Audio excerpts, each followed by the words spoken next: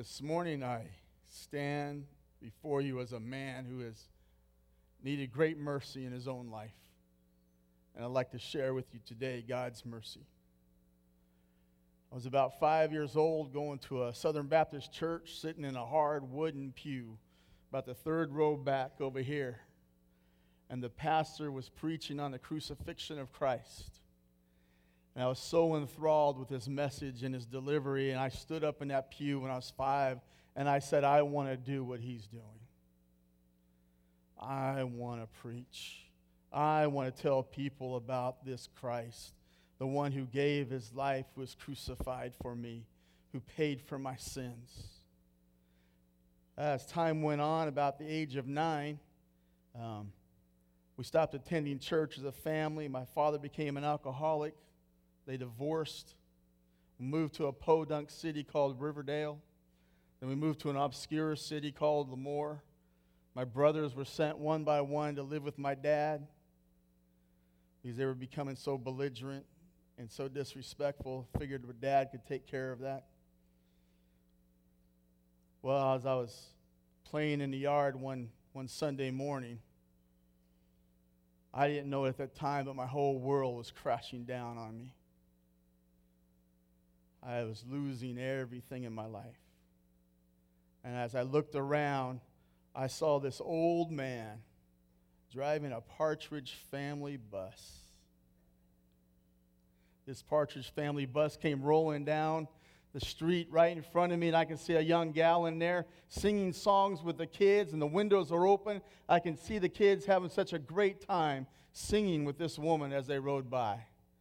Let me tell you, at the crack of dawn the next Sunday morning, I got up, and I went out in the middle of that street, and I stopped that bus. I probably waited about 3 hours, but I stopped that bus and waved him down, and I said, "What are you doing?" He looked at me, he said, "Son, we're going to church. Would you like to go?" Let me tell you, I am so eternally grateful for that man and that woman. I will be grateful for the rest of my life because I'm sure that man spent more time repairing that bus than he did his own car. That thing was breaking down all the time. I'm sure he had his teenage children at home. I'm sure he had laundry baskets full of laundry sitting in his room waiting to be folded, but he took time out of his busy schedule. He took time to make sure that bus was maintained and repaired. He made time that Sunday morning to get up, to take this young lady with him, to go around the neighborhoods and pick up little children. It has made all the difference in my life. And the message I received of Christ's grace and mercy and love for me has changed my destiny and eternity. Today, I'd like to read the parable of the Good Samaritan. It's Luke chapter 10, verse 25. We're going to take a look at in a little bit of detail, the different players in the Good Samaritan. I think we need to develop them a little bit to understand the flow of the parable. We want to discover God's heart in this parable also. We want to see if we can look at it and discover that.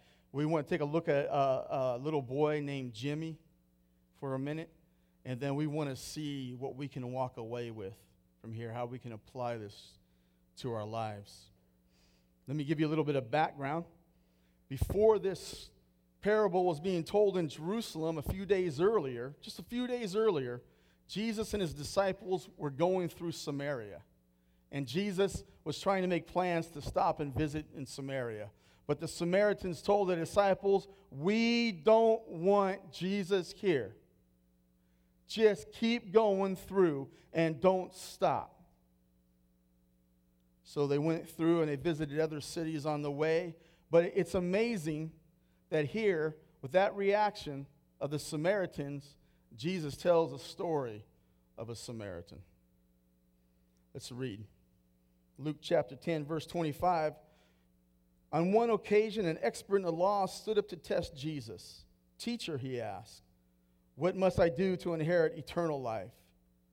"What is written in the law?" he replied. "How do you read it?"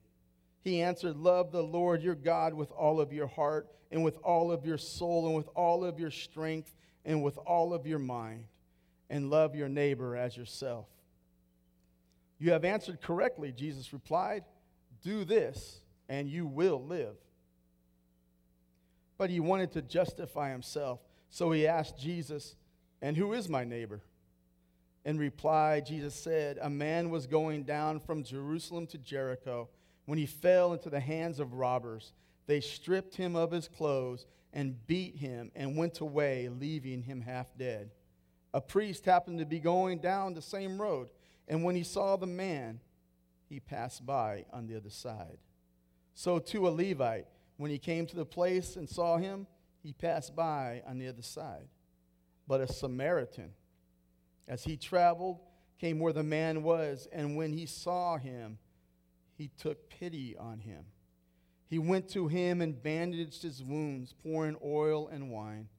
Then he put the man on his own donkey, took him to an inn, and took care of him. The next day he took out 2 silver coins and gave them to the innkeeper. "Look after him," he said, "and when I return, I will reimburse you for any extra expenses you may have." Which of these 3 do you think was a neighbor to the man who fell into the hands of robbers? The expert in the law replied, "The one who showed mercy to him." Jesus told him, "Go and do likewise." You ever run into somebody who is an expert? It's great to have an expert mechanic working on your car, isn't it? An expert electrician, expert carpenter to do work around your house. No fires will spark from the electrical work that they've done. They're experts. They know their business. They know their job. There's no teaching them anything anymore because they know it. It can be a hard conversation sometimes with them because they know it. Here is a scribe, an expert in the law. He knows where every punctuation mark is. He knows how to cross every I and dot every T. He knows the law inside and out, and there's no way that he doesn't know what his job is and what he needs to do to inherit eternal life. But he comes up with a very simple question. He asked Jesus, "What must I do to inherit eternal life?" Actually, it's a pretty simple question. He's asking a teacher who is going to tell him how to get to heaven. He's asking another expert. But what his plan is to trap him, to test him, to see if he'll say something derogatory, profane against the law of Moses. Maybe he'll say one word, something that he can nail him with and prove that he's an illegitimate Savior. There's something inherently wrong with the word what do I do to inherit eternal life? See, an inheritance comes down from your forefathers. It's a gift. I'll tell you what, when you receive an inheritance, you can say, "I probably didn't do much to earn this. I was given it by birthright. I was given it because it was passed down from my fathers, my mom, to me. That's how I achieved my inheritance." He is asking this because he's expecting to inherit eternal life. You see, he can trace his bloodline all the way back to Abraham. The law of Moses was given to his people. The temple worship was given to him. His people know where salvation lies. It lies within their Savior, Yahweh. It lies within the hands and the words of Jehovah. So expecting a simple answer from Jesus, Jesus heard the question, perceived his thoughts, perceived what was in the depths of his heart. You know that Jesus sees your heart? He perceives your thoughts and knows what's in the depths of your heart. Right now, Jesus is going to take and fillet the lawyer's heart and lay it open bare for him to see everything that's in it. And everyone else around him will see what's in their hearts also. So Jesus just turns the question back on him. What does the law say? How do you perceive it? What do you think it says? How would you interpret it? The scribe, the lawyer says, to love the Lord your God with all of your heart. To love him with all of your heart, mind, soul, and strength. and to love your neighbor as yourself. The lawyer knows he grew up learning this. He was taught it. He's an expert in it, and he knows he's fulfilling this part of the law. Jesus answered him and said, "You get an A in theology. You got it exactly right. That's the correct answer. Go and do this." Was Jesus saying that if you fulfill just these two simple laws, that you'll receive eternal life? I'm so glad that the lawyer didn't list all 638 laws. We would have been reading for about 5 more chapters before we got to the finishing of the Good Samaritan parable. He just hung everything, all of them, on these two things. And of course, the lawyer knew that he was fulfilling this. Jesus said, hey, fulfill that. Love God with all of your heart, all of your mind, your thoughts, all of your strength. Love God with all of your soul, and you will fulfill this law. So the lawyer, knowing that he's doing this, wants to justify himself, wants to prove to Jesus and all those around him that he has it down. So he knows it's pretty simple. It's a simple question. He knows he wants to narrow it down maybe make it a little bit more simple. So he asked Jesus, who is my neighbor? It's a pretty simple question. From a first century ethnic Jew, his perspective as a lawyer was probably, my neighbor isn't necessarily the person living next to me. My neighbor is another ethnic Jew just like me, one that's perfectly upholding the law, and he's the only one I'm required to love. That's my neighbor. Oh, but Jesus turns it all the way upside down, doesn't he? Jesus takes this parable, the Good Samaritan, to show the standard of compassion, to show the standard of mercy, to show the standard of love. As we take a look at the different characters in the parable, I want to give you just a little bit of background of Samaria, some historical background. The Assyrians came in and captured northern tribes of Israel. Samaria was a town that they really liked, and so they decided that most of their people would plant there. As they lived there, they intermarried with the Jewish people there. But what they did also is they brought their idols from Assyria, and they had idol worship there, and it became so profane and so bad, the Old Testament says that God sent lions into Samaria to kill them.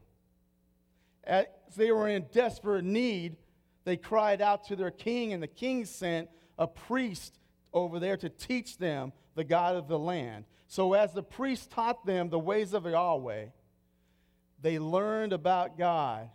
They learned about the law, but they also combined their own faith and religion with the faith of the Jews. It's called syncretism. They syncretized their own beliefs, their idols, and their worship with God, but they continued in a profane way. They did not truly worship God. A Jewish boy would grow up during that time using the word Samaritan as a derogatory slur. If he called you a Samaritan while you were talking, it would mean that you're a godless heathen that has no conception of who God is. You're the one who pollutes and destroys the law of Moses. You're the one that twists everything around. You're worse than a dog to me. You're a Samaritan. When Pharisees came to Jesus to try to accuse him, to try to trap him, they called him a Samaritan. They were insulting him with the term. A Samaritan child would grow up passionately hating the Jews. They may have never seen a Jew in their life. They may have never been ill-treated in their life, but they were taught all the heritage and the history of these two nations, of these two people, and they would passionately, automatically hate a Jewish man when they saw him. So here the story starts with a priest, a well-liked, a loved man of the Jewish society, a man of elite status. By this time, the first century priest had achieved such status and prestige that he was wealthy. He was a man of means. As he was heading down the Jericho road to Jericho, he was probably riding on a beast, an animal, donkey or a horse. So he had the ability and the luxury of the travel. He would probably be very well equipped. He would have oil. He would have wine. He would have his own clothes to use as bandages, so that when he saw the man who was slain in the street, most likely a fellow Jew, from the understanding of the text and the reactions of the people, here's a Jew in need, and he has the means to help him and doesn't supply the means, but goes on the other side and leaves. The Levite would be an assistant to the priest in helping out with the temple sacrifices. One of the other jobs that he would have besides that would be giving and feeding and helping the needy and the poor. So it's against even his own faith, against his own training, against his own teaching, to ignore this man who's been beat up and left half dead in the street. What's amazing is this man left half dead, unconscious. There is no way to tell his dialect. Was he born in Galilee? Was he born in the southern tribes? Was he born in the northern tribes? Did his language prove that he was educated? He didn't have his clothes on. Here the priest, with all his phylacteries, all of his wealthy robes, his pageantry, you would know that he was a priest and that he was wealthy by looking at his clothes. This man laying half dead had no issue of clothes on him. You couldn't tell if he was a poor man. You couldn't tell if he was a wealthy man. He was probably beat up so bad, you couldn't tell if he was another priest from the temple. You couldn't tell if he deserved pity, if he deserved compassion, if he deserved the help that any other man would give him at that time. The thing is that it's so easy to get mad at this priest. You're a priest of God? You teach his word, his laws? You help out with the temple sacrifices? You know God personally? Why wouldn't you stop? But just put yourself in his shoes for just a moment and imagine you're walking through Oakland, San Francisco, Brooklyn, and you decide to take an alleyway. And on your way down the alleyway, you see a man naked, beaten, unconscious, bleeding. Your self-preservation would say in today's society, don't stop, because the gang who beat him up is probably waiting for me to help them. And as soon as I help them, they're going to be on me also. We have the privilege of running with cell phones. Don't we? Wisdom would say, I'm running and I'll dial 911. This priest was the help. This Levite was the one to rescue. They didn't have the privilege of using a cell phone to call for help or to have rescue. If they left them there and no one else came along, the man would be expected to die. Now, Jesus is telling the story, and there's a priest and there's a Levite. There's got to be a hero somewhere. Surely it's going to be maybe a Pharisee. Maybe it's going to be a lawyer like him. It's got to be a lawyer like him, right? Jesus talking to a lawyer. They're waiting for a hero like Esther, who saved her people from a Holocaust. They're waiting for a hero like Moses, who delivered their people from slavery. He's waiting. They're waiting. They're listening to the story with intent to understand who this hero is going to be. And Jesus introduces a Samaritan. So their automatic thoughts go to a Samaritan. That's good. That's really good. That Samaritan's going to come in and finish him. He hates Jews, right? Jews hate him. He's been abused, neglected, mercilessly treated all of his life and his family. Of course it's a Samaritan. That's what Samaritans do. He'll finish the job. He'll kill him, right? There's no way that they would expect the most hated person, the most despised person, the one that they would thought of as less than a dog, a Samaritan, to show compassion on a Jew. with today's mores, we would expect that he had every right to finish him. We probably wouldn't even bat an eye. The poor Jewish man deserved it. Look at the history. Look at how they've treated each other. But instead, he looks on him, has pity. He has compassion. He shows mercy. Do you know love is an action? Love is a purpose. It's a commitment. It's a commitment to another person. It's a commitment to be there. It's a commitment to go against all my feelings and emotions and do the right things. Here, the Samaritan, the least likely hero, has compassion and pity on this poor Jewish man. The amazing thing is that he took time out of his schedule. Probably a merchant, right? Probably had deadlines, deliveries, make more money. He took time out of his schedule. He took his own clothes, most likely, and tore them up and made bandages for the man. He took his own expensive wine and oil and poured over it the wounds and treated the man. And then he humbled himself and walked. He put the man on his own mule and took him to safety and took him to an inn and stayed with him overnight. He spent the night with him, probably changing the wounds and the bandages and cleaning them up again through the night. And in the morning, the next day, he left enough money to take care of the payment for the room and for means of feeding him and caring for him for a minimum of a week. And pledged a promise that he would return and take care of all the other expenses that innkeeper would deem necessary for taking care of that man. Innkeepers at that time were not known to be kind people. They were known to be more of a thief, of a cutthroat. And sure, he's saying, I'll pledge whatever you say. Whatever the cost and expense is, just please take care of this man and I'll pay the bill. As I've read through this story and read commentaries on it,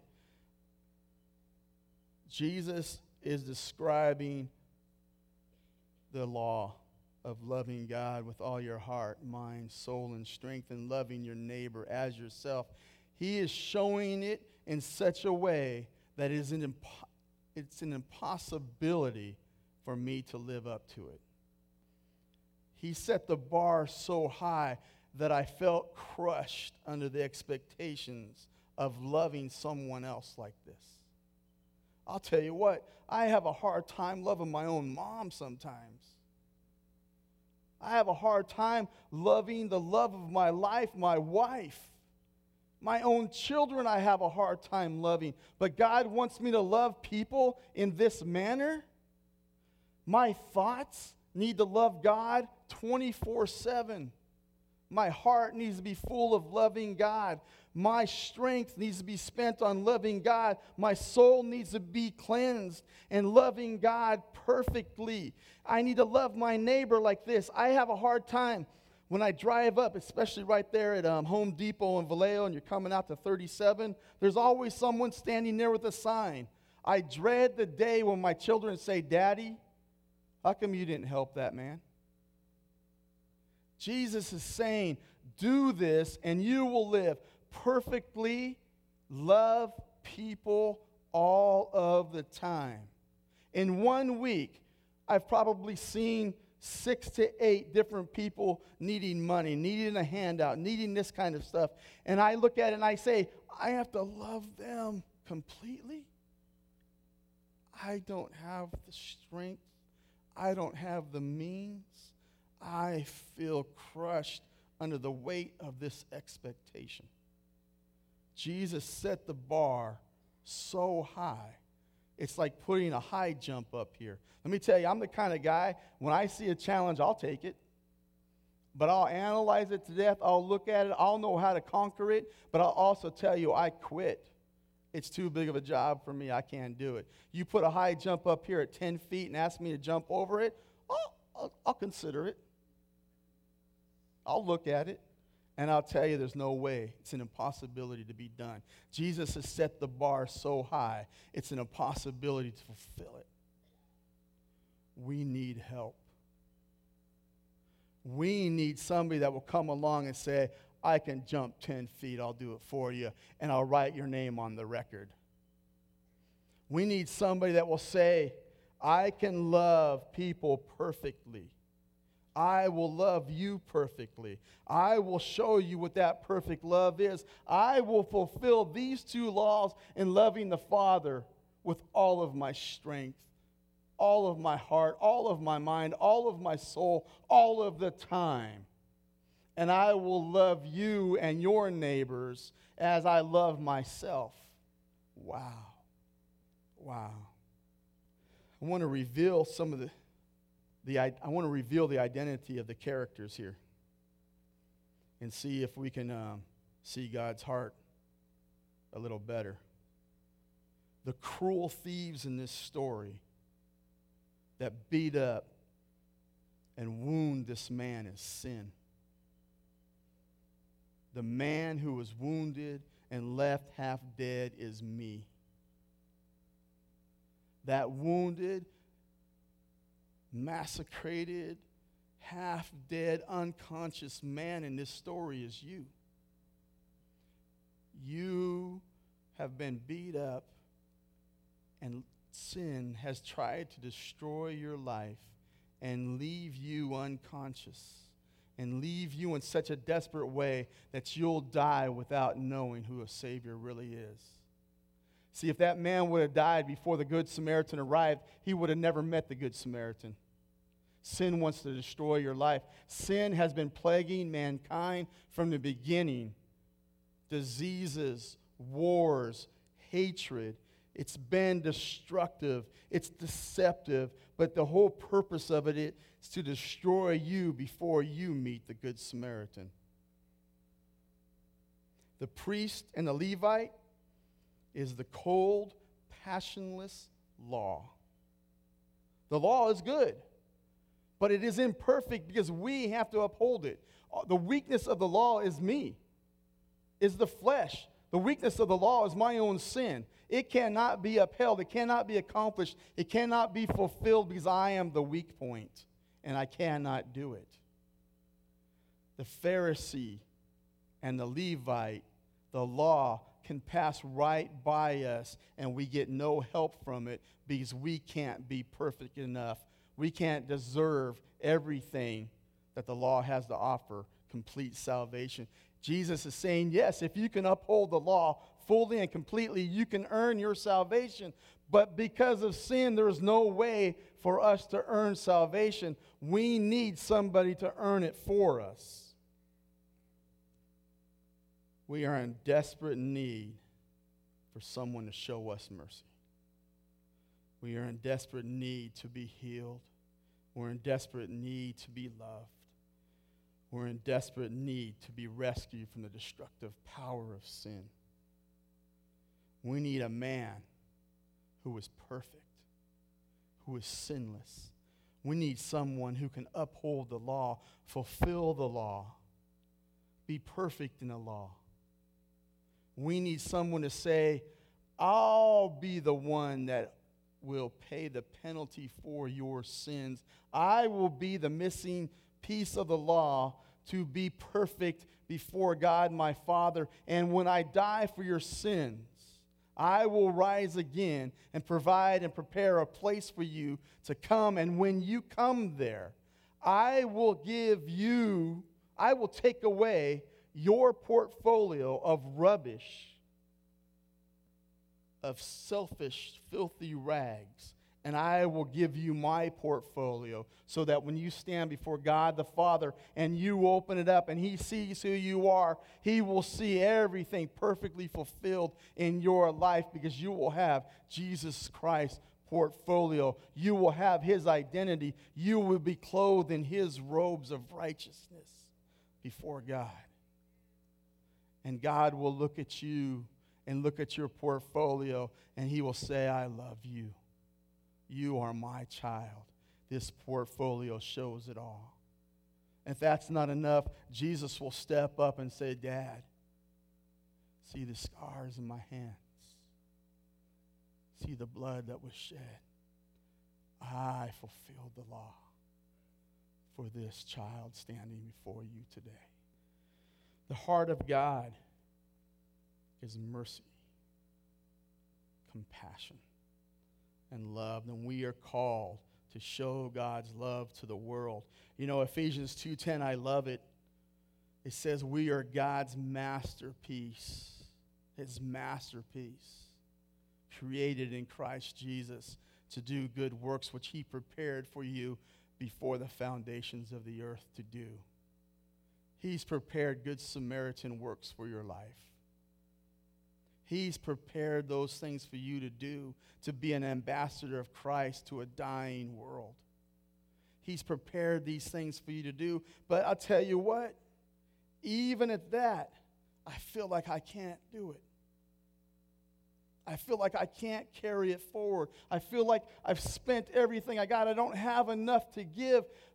Taking the kids to football practice, to baseball practice, coming here to a prayer meeting, teaching a class, going for door hangers, doing this, meeting with my wife, my mother-in-law, father-in-law, feeding me. All of these things, so much of life takes up so much time. I don't feel like I'm sharing enough of the gospel. I don't feel like I'm being a good ambassador of Christ to a dying world. I don't feel like I'm fulfilling the plans that Jesus has for good works in my life. I'm so glad that Peter wrote 2 Peter. We can find a little bit of relief under the weight of these expectations. 2 Peter tells us, add to your faith goodness. Add to your goodness knowledge. Add to your knowledge self-control. Add to self-control perseverance. Add to perseverance godliness. Add to godliness mutual affection. And add to mutual affection love. But look at this. This is the key. This is what gets you out, right? This is the escape. Possess these qualities in increasing measure. God isn't giving you impossible works for you to accomplish in your life. He's not giving you impossible things to fulfill. He's not asking you to love everybody so perfectly. He's asking you to grow in Christ. He's asking you to possess these things in increasing measure. And as you possess these things in increasing measure, you will become more Christ-like. But you know what also God's promised? He's promised the Holy Spirit in your life. He's promised to have refreshing, clean waters of life flowing from you because of the Holy Spirit. And when you're down, when you don't have enough strength, when you can't carry on, He's promised to lift you up on wings of eagles. Lifting you up on that wings of eagles is not our own wings. That's the wings of Christ to sustain you.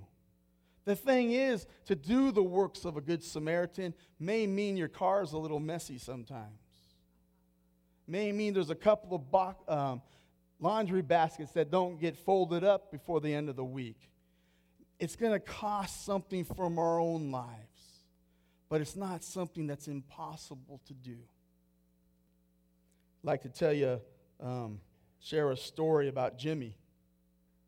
Jimmy was born to a mom who got pregnant her senior year of high school. And her parents took her to a woman's shelter. Jimmy was born in a woman's shelter.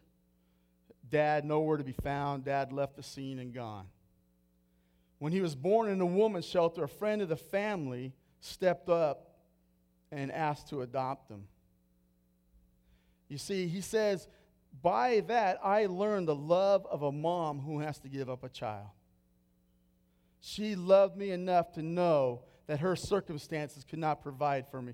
So if you were the child being born to a single-parent mom in a woman's homeless shelter in the heart of Oakland, how much chances do you think you have for success in life?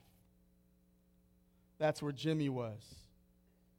This man stepped forward and his wife and adopted Jimmy. His mom took him to a Bible-teaching Presbyterian church where he got involved with children's church. He got involved with the youth. It's amazing. He's a mean handbell player. And he joined the choral team.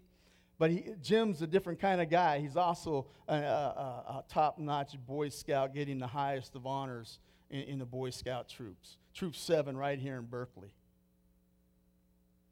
Jim, he grew up and married a classy gal, Debbie. 2 children, Shannon and Mark, who are in a loving home. But it started back here when a woman had to give up a child.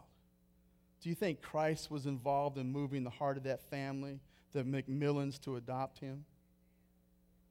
Do you think God was moving in the heart of the mom to take him to church?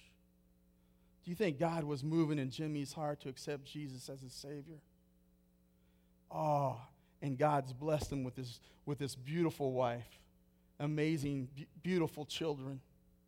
The blessings that have come because somebody decided to get their hands a little bit dirty. What's amazing, I saw the guy who does the potter's wheel and tells the story of God's love. When you watch the guy with the potter's wheel and the clay is coming up, I mean, I did pottery in college, I did little pots and all that kind of stuff. But this guy was making these amazingly beautiful pots, ceramic pots from clay. When he stuck his hands down inside, he got all dirty. His clothes got dirty. He had dirt and smudges on his face and in his hair. What's really cool, his wife was probably livid with him because she was wearing a pure white dress about 10 feet from him, and some of the mud slung over onto her dress. When God gets involved with our lives, he got involved and decided to get dirty and get messy. This Good Samaritan probably got this man's blood on him. It cost this Good Samaritan something to minister to him. It cost Jesus his life to love you, to show you his love. It cost a little bit to show people the love of God in our lives. We got to be willing to pay that cost. But Jesus said he'll supply our every need. He'll supply everything that we need in this life. But we have to be willing to let the things that are given to us flow out to somebody else. What's that? Somebody used the example that if I'm holding on to something, if I'm holding on to a gift, I can't get anything else in that hand. But if I open up and I give something away, there's more room in that hand for me to receive more. God has a plan for your life. God has a plan.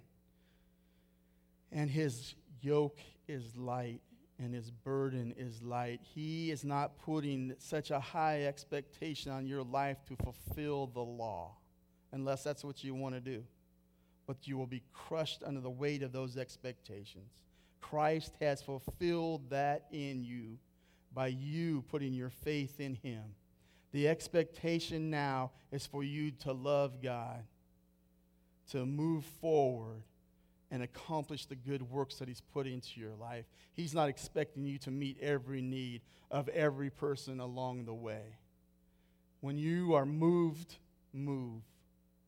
When God has something put before you, answer the call. I'm sure that Samaritan had pity on that man, but if he would have took a moment to think about it, he might not have done anything. But he had pity and compassion and showed him love like no other man at that moment showed him and rescued him. There's a reason why I started the barbecue that we do. Because I'm sitting there waiting for a little Jimmy to walk through those gates. I'm waiting for a little Jimmy so I can tell him, Jesus loves you. And he'll make all the difference in your life. Let me tell you about a Savior's love. You know why, Jimmy? Because when I was 9 years old, the man on that bus picked me up. And you know what, when I get to heaven and I'm giving testimonies, I'm going to be there with 100 other little kids that say that old man picked me up on that bus too. And it's made all the difference in my life. The small sacrifices that he made was well worth it for him because he was rescuing children on the road. He was rescuing children on the highways and the byways. And he's receiving his joy now, and he's receiving his eternal rewards in heaven for the love that he showed in the name of Jesus Christ. You know who I'm also looking for coming through those gates at the barbecue? I'm looking for a Mark and a Shannon, Jimmy's little kids, who are perishing and going to hell without Christ if we don't step in the path and be the good Samaritan that tells them about Jesus. You know those mugs that we do? We've delivered mugs to people who have moved here from foreign countries, from other states, from other cities. What I'm hoping is that one Sunday morning, Papa's going to be sitting at the table saying, man, I wish we had a church to belong to, and he starts sipping his Valley Bible mug coffee. And his wife says, hey, what about that church? They were pretty kind to us. A small gift, a little bit of time. I'm also hoping that somebody comes there, maybe from Quebec, maybe from Brazil, maybe from Zimbabwe. Maybe he comes and picks up that mug and starts sipping and say, you know, that person was pretty kind. Maybe we should try out this church. It's not my faith or my religion, but they were kind to me, giving me this small gift, taking their valuable time to come see me. I'm hoping that we get in the paths of the people out there. The citizenship classes, we've had, I think, 15 or 17 different nations have attended our citizenship classes. I'm hoping that they came from a godless pagan area, came here, sees, hears, and finds Jesus Christ, and goes back with his family to tell other people about the good news of the salvation of Jesus Christ. None of this has been happening. None of it works without you guys being the Good Samaritans. Without you guys doing these small things that are put in your path. You guys answering that call. When those calls come, when those Bible studies come, when that children's church calls for vacation Bible school helpers, you are fulfilling the good works that God has prepared for you to do. You're acting as a good Samaritan. You're acting as Christ. I know that when we have the youth group events, when we have the barbecue, when we're doing different stuff like that, Gabe is looking for the thug off the streets like he was, so he can say, drugs ain't doing it, man. This life will destroy you, but there's a God who loves you and a God who sent his son to die for your sins and one who will stick with you closer than a brother. I know Pastor Paul is looking for that dyslexic karate kid. Is that an oxymoron? He's looking for that kid whose dad died young, whose mom is raising him, who has meager means. He's looking for that child to walk through the door. I know Pastor Hurtado is looking for that young man. His dad died young. He's left with just his mom and his brother, but he's needing the love of Christ in his life. Keep your eyes open. The things that you do for the love of Christ, the things that you are because of Christ's love will have impacts for eternity in people's lives. Because you've chosen to show mercy and compassion and the love of Christ. I kind of believe, just side note, that the story doesn't have an end. It doesn't say what happens to the lawyer.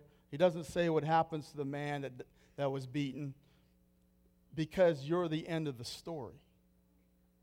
You're the man that was rescued from sin. You're the man that's being healed by God's love. You're the one that's finishing the story of Jesus Christ, the Good Samaritan, in your life. Let's pray. While we pray, ask God if you're the lawyer with a hard heart, and he'll take it away and give you a heart of flesh. Ask him if you're the man that was beaten up, if he would rescue you and save you and bind your wounds and heal you. Ask him if he's given the job of being a good Samaritan somewhere, somehow in someone's life. Giving some time, giving of your resources, giving of your talent. And talk to him right now. Holy Father, we're amazed by your love.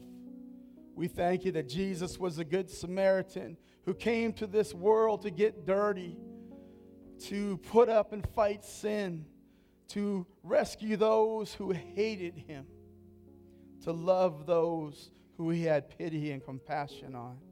I pray, Father, that if we have a heart of stone, that you'll take it away and give us a heart of flesh. Give us the eyes of the Father for those who are around us, so we can see each man, each woman, each child, each tribe, each ethnicity the way that God sees them, that we might have compassion on them, that we might be ambassadors of Christ, sharing the salvation message.